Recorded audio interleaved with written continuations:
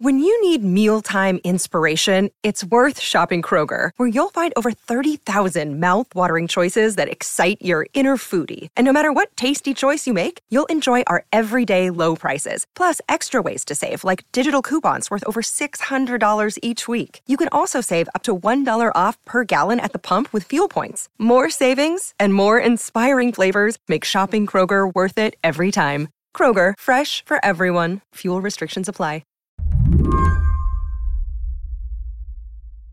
On Wednesday of this week, Ukraine's state-run nuclear power company put out a brief statement.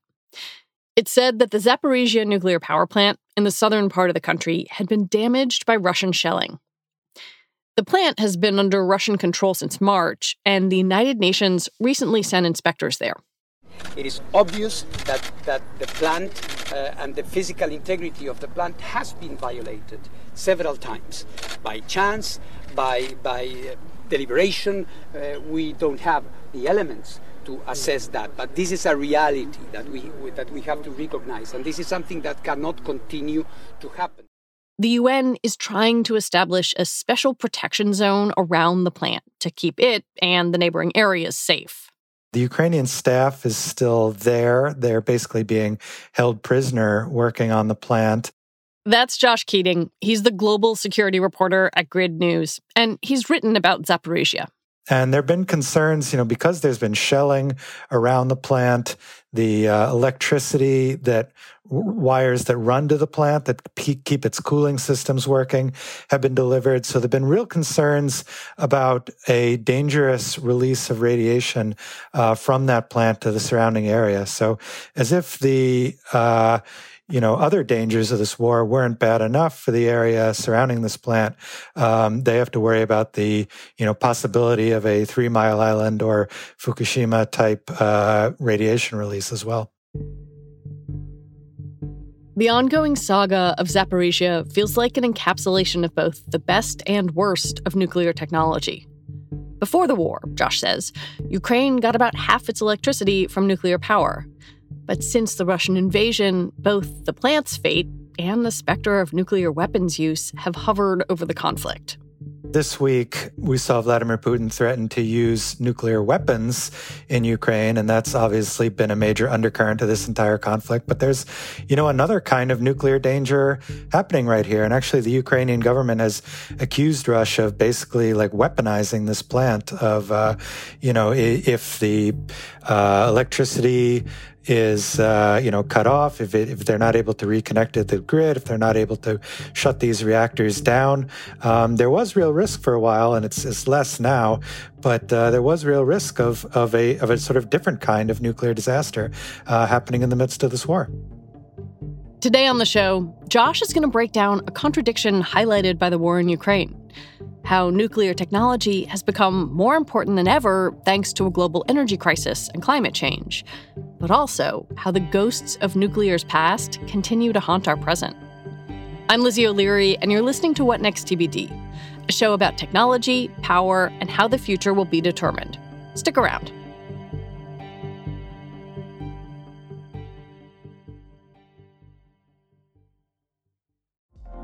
Apple Card is the perfect cashback rewards credit card. You earn up to 3% daily cash on every purchase every day.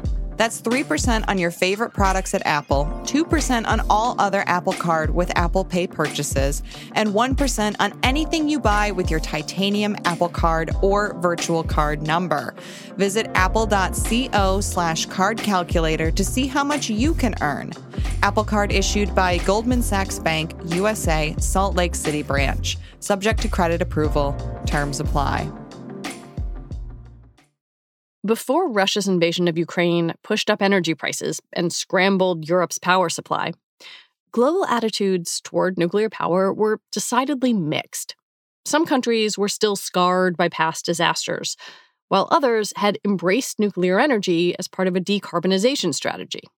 On the one hand, you have China, which I think is planning to build something like 150 nuclear reactors in the coming years. On the other hand, you have the U.S., where I think there's only one nuclear plant currently under construction, and it's been, it's years behind schedule and billions of dollars over budget. Because of the expense, the amount of time it takes, and the public fear around nuclear power because of these high-profile disasters, 3 Mile Island, Chernobyl, Fukushima are kind of the three.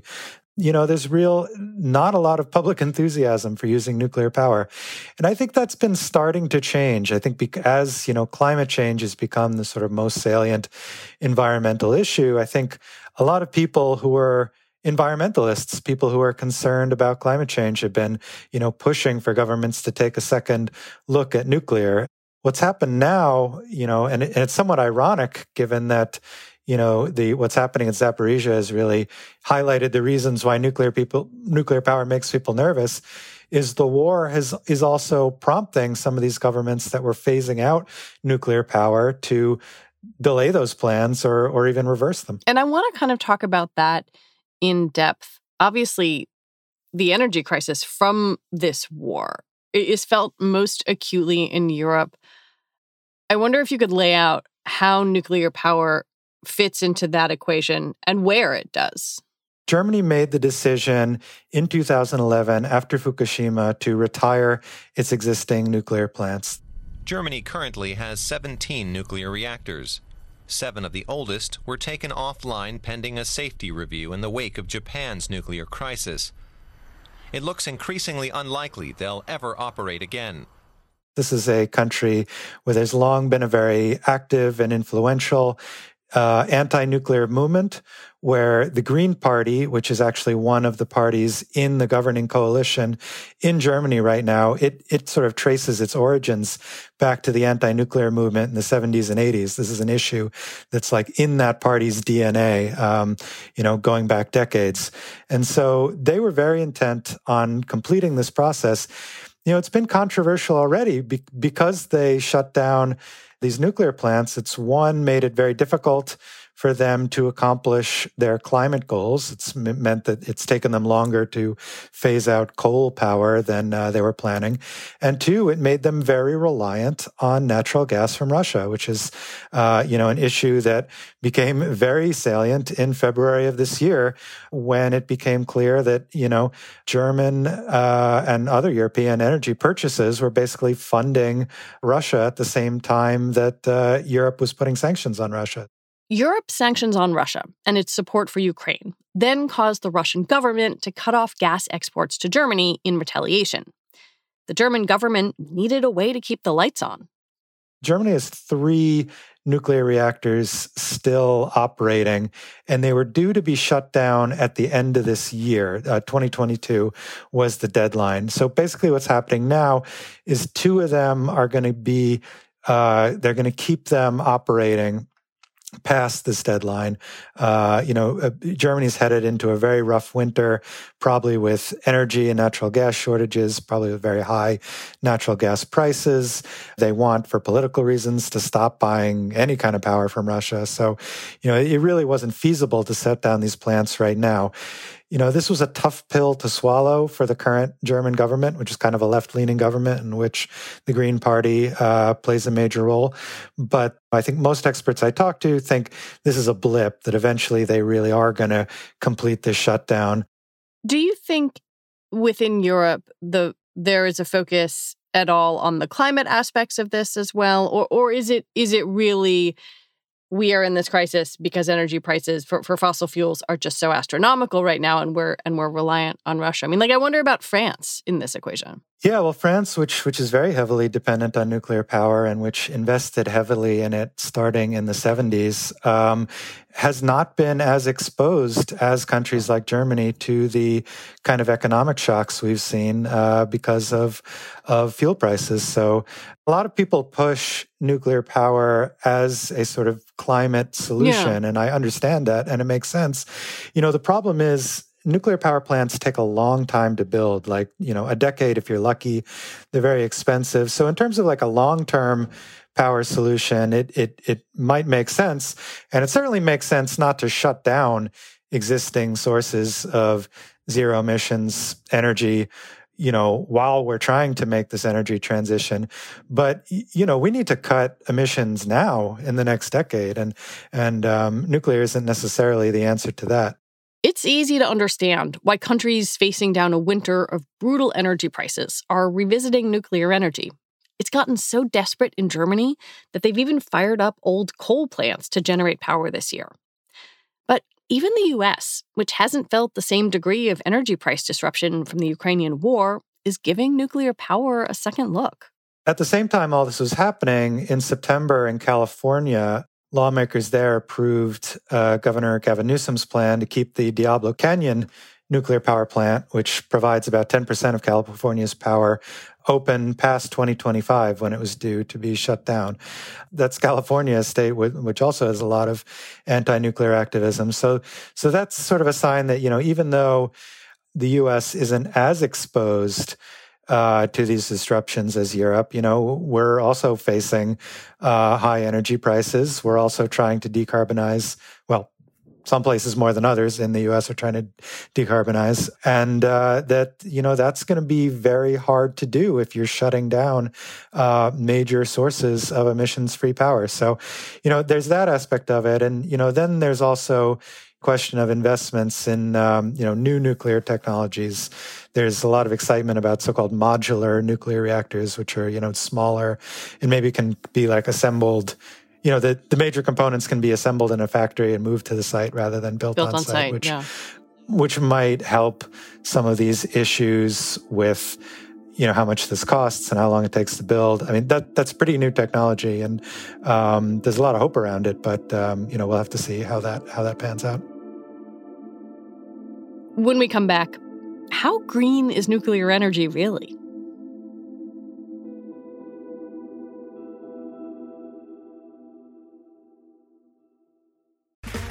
Okay, round two. Name something that's not boring. A laundry? Ooh, a book club. Computer solitaire, huh? Ah, sorry, we were looking for Chumba Casino. That's right, ChumbaCasino.com has over 100 casino-style games. Join today and play for free for your chance to redeem some serious prizes. ChumbaCasino.com. No purchase necessary. Void where prohibited by law. 18+ terms and conditions apply. See website for details. Hey everybody, it's Neil. I've got some huge news. Decoder is moving to Mondays and Thursdays. We're adding a second episode to the show. On Mondays, we'll have our classic interviews with CEOs and other troublemakers. I think we're going to have to start having conversations about how do we pay those jobs that can't be done by AI. And on Thursdays, we'll be explaining big topics in the news with Verge reporters, experts, and other friends of the show. There's a new generation of people on the internet. Google search has always sucked for them. So, there's no reason for them to be loyal. They can just go to TikTok. This is going to be really fun. I'm very excited about all this. So go subscribe wherever you get your podcasts now. I think one's reaction to nuclear power and the risks of it, is like this weird little Rorschach test for how old you are, where and when you were born, when you came of age. I'm an American. I'm 46. I don't remember 3 Mile Island. I was 3, but I do remember Chernobyl. It's one of the first news events that I have some kind of lizard brain memory of. And I was just wondering, as you were starting to write the story and work on this reporting, where does this lodge for you? Reading Svetlana Alexievich's book, Voices from Chernobyl, was one of the most dramatic books I've ever read. And obviously Fukushima is something that's sort of a more recent memory for me. Because the climate crisis is the kind of dominant environmental issue on the agenda right now, it kind of pushes some of these other concerns to the side where, for most of the 20th century, or the, last quarter of the 20th century at least, the idea that environmentalists would be embracing nuclear power would have been a very strange idea. I mean, like I said before, in Germany, the Green Party started as an anti-nuclear party. And I think that it has been a real kind of paradigm shift, this idea of, nuclear power being a green source of energy. One aspect of Josh's reporting that really stood out to me is how Japan, which endured both the U.S. nuclear bomb and the Fukushima disaster in 2011, is rethinking nuclear energy. This is the only country to have suffered from a nuclear bomb attack. And, people have there have had what, some specialists call a nuclear allergy. And so that applies not just to nuclear weapons, but to nuclear power as well. And there was a famous incident, the Lucky Dragon incident in the 1950s, where this fishing boat was contaminated as a result of a U.S. nuclear test in the Pacific and sparked, major public panic around, seafood in Japan. And that issue, that crisis was actually like what inspired the original movie Godzilla, which, if you want to talk about popular culture, that like really reflects the society's, fears about nuclear energy. The Monarch team surmised that the atomic signature of our nuclear submarine stirred this Gojira from slumber. 6 days ago, the target was spotted on an intercept course with the Bikini Atoll, part of our Pacific proving grounds, and the site of a top-secret operation, codenamed Lucky Dragon. But, Japan is an island and it has to import the vast majority of its fuels. And during the post-war economic boom, it needed the power. And that became even more acute in the 1970s with the oil crises. And then, there were all these issues with air pollution there in the 1980s. I mean, people talk about like brown skies and smog in China now, but like during Japan's economic boom, like it faced many of the same concerns. So, by 2010, they were the third largest nuclear power generator in the world. And then Fukushima happened and their nuclear output basically plunged to zero. It began with the strongest earthquake in Japan's history. Then the radiation came. They idled most of their plants and announced plans to phase it out entirely by 2040. And they were already sort of starting to back away from that. I think, power prices really increased. They took the look at the numbers with their emissions goals, which are, by international standards, fairly ambitious, and realized they'd be tough to meet without nuclear power. So they're already starting to bring some of these plants back online. And then came the Russian invasion of Ukraine. Russia was one of their sources of liquid natural gas. Now for the first time, polls show, the first time since Fukushima at least, polls show that a majority of the Japanese public support greater use of nuclear power. And they've announced plans. They've gone farther than Germany. They're not only keeping plants operational and bringing idle plants back online, but, the government there has announced new investments in, these so-called next generation's nuclear power plants. So, if you want to find a place that's done a complete 180, I think Japan's kind of the best example of that. What was the thing that finally executed that 180? Was it just looking at natural gas prices in the wake of the war? Or had public sentiment shifted back far enough toward nuclear that was just a softer sell?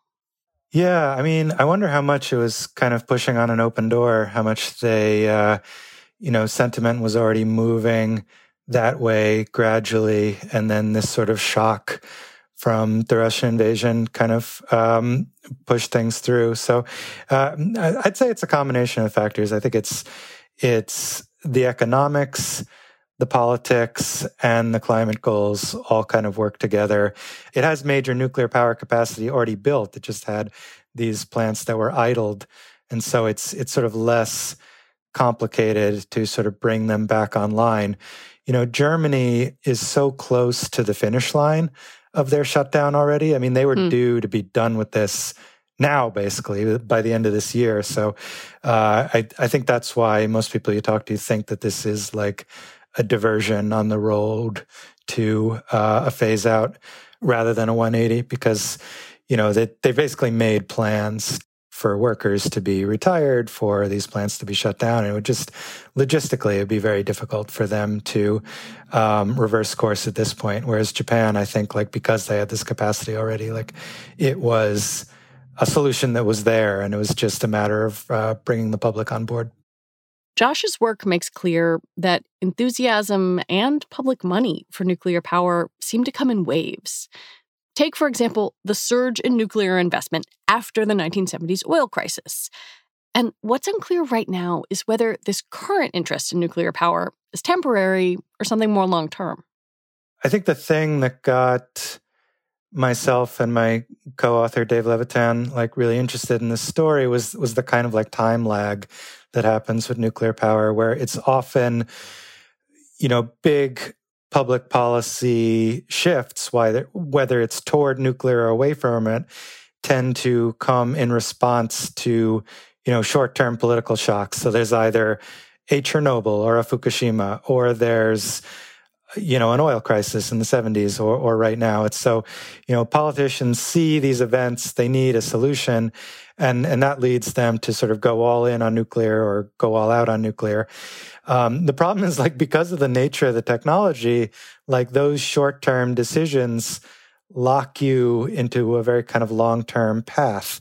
Boris Johnson, before he left office in the UK, had said he wants, the UK to start looking into building more nuclear plants. So maybe that's something we'll see there as well, as they are also facing this energy crunch. So it's decisions taken now because, for the understandable reason and very valid reason, that these governments don't want to buy any more gas and oil from Vladimir Putin, is sort of going to lead to decisions that, governments 10 years from now are going to be dealing with the ramifications of.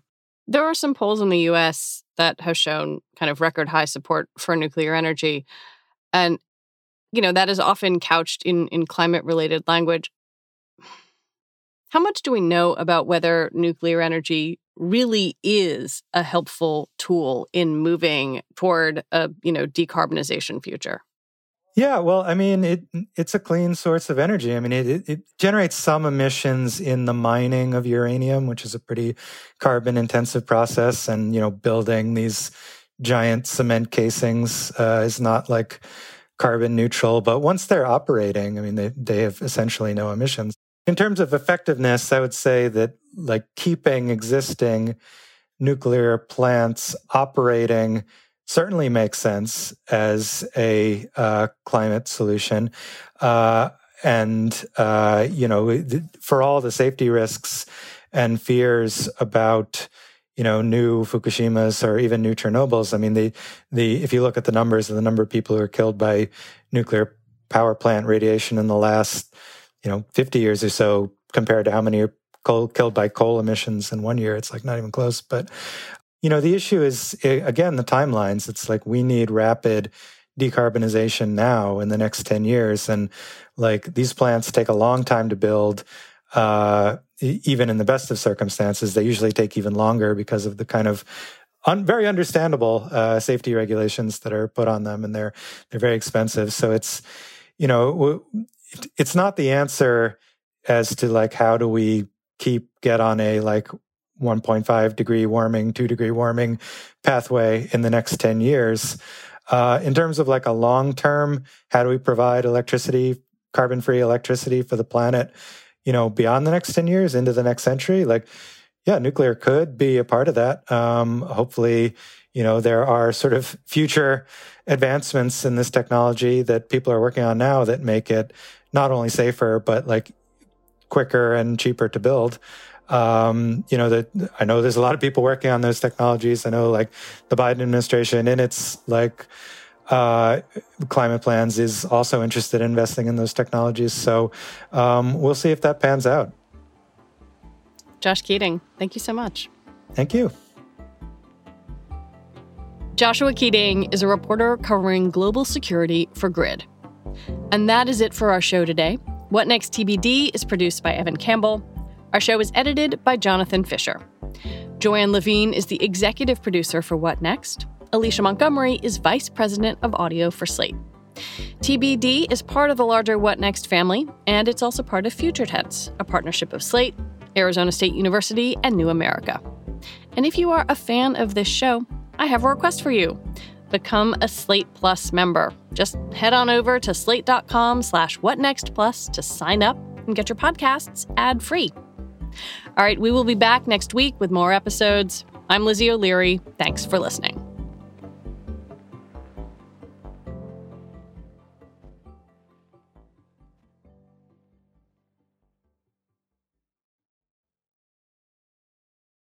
Without the ones like you, who work tirelessly to keep things running, everything would suddenly stop. Hospitals, factories, schools, and power plants, they all depend on you. No matter the weather, emergency, or time of day, you're the ones who get it done. At Grainger, we're here for you with professional-grade industrial supplies. Count on real-time product availability and fast delivery. Call, clickgrainger.com, or just stop by. Grainger, for the ones who get it done. Hi, this is Dahlia Lithwick, host of Slate's legal podcast, Amicus. If you're listening to this show, you might be interested in Amicus's live show that we're hosting in Washington, D.C. on Tuesday, May the 14th.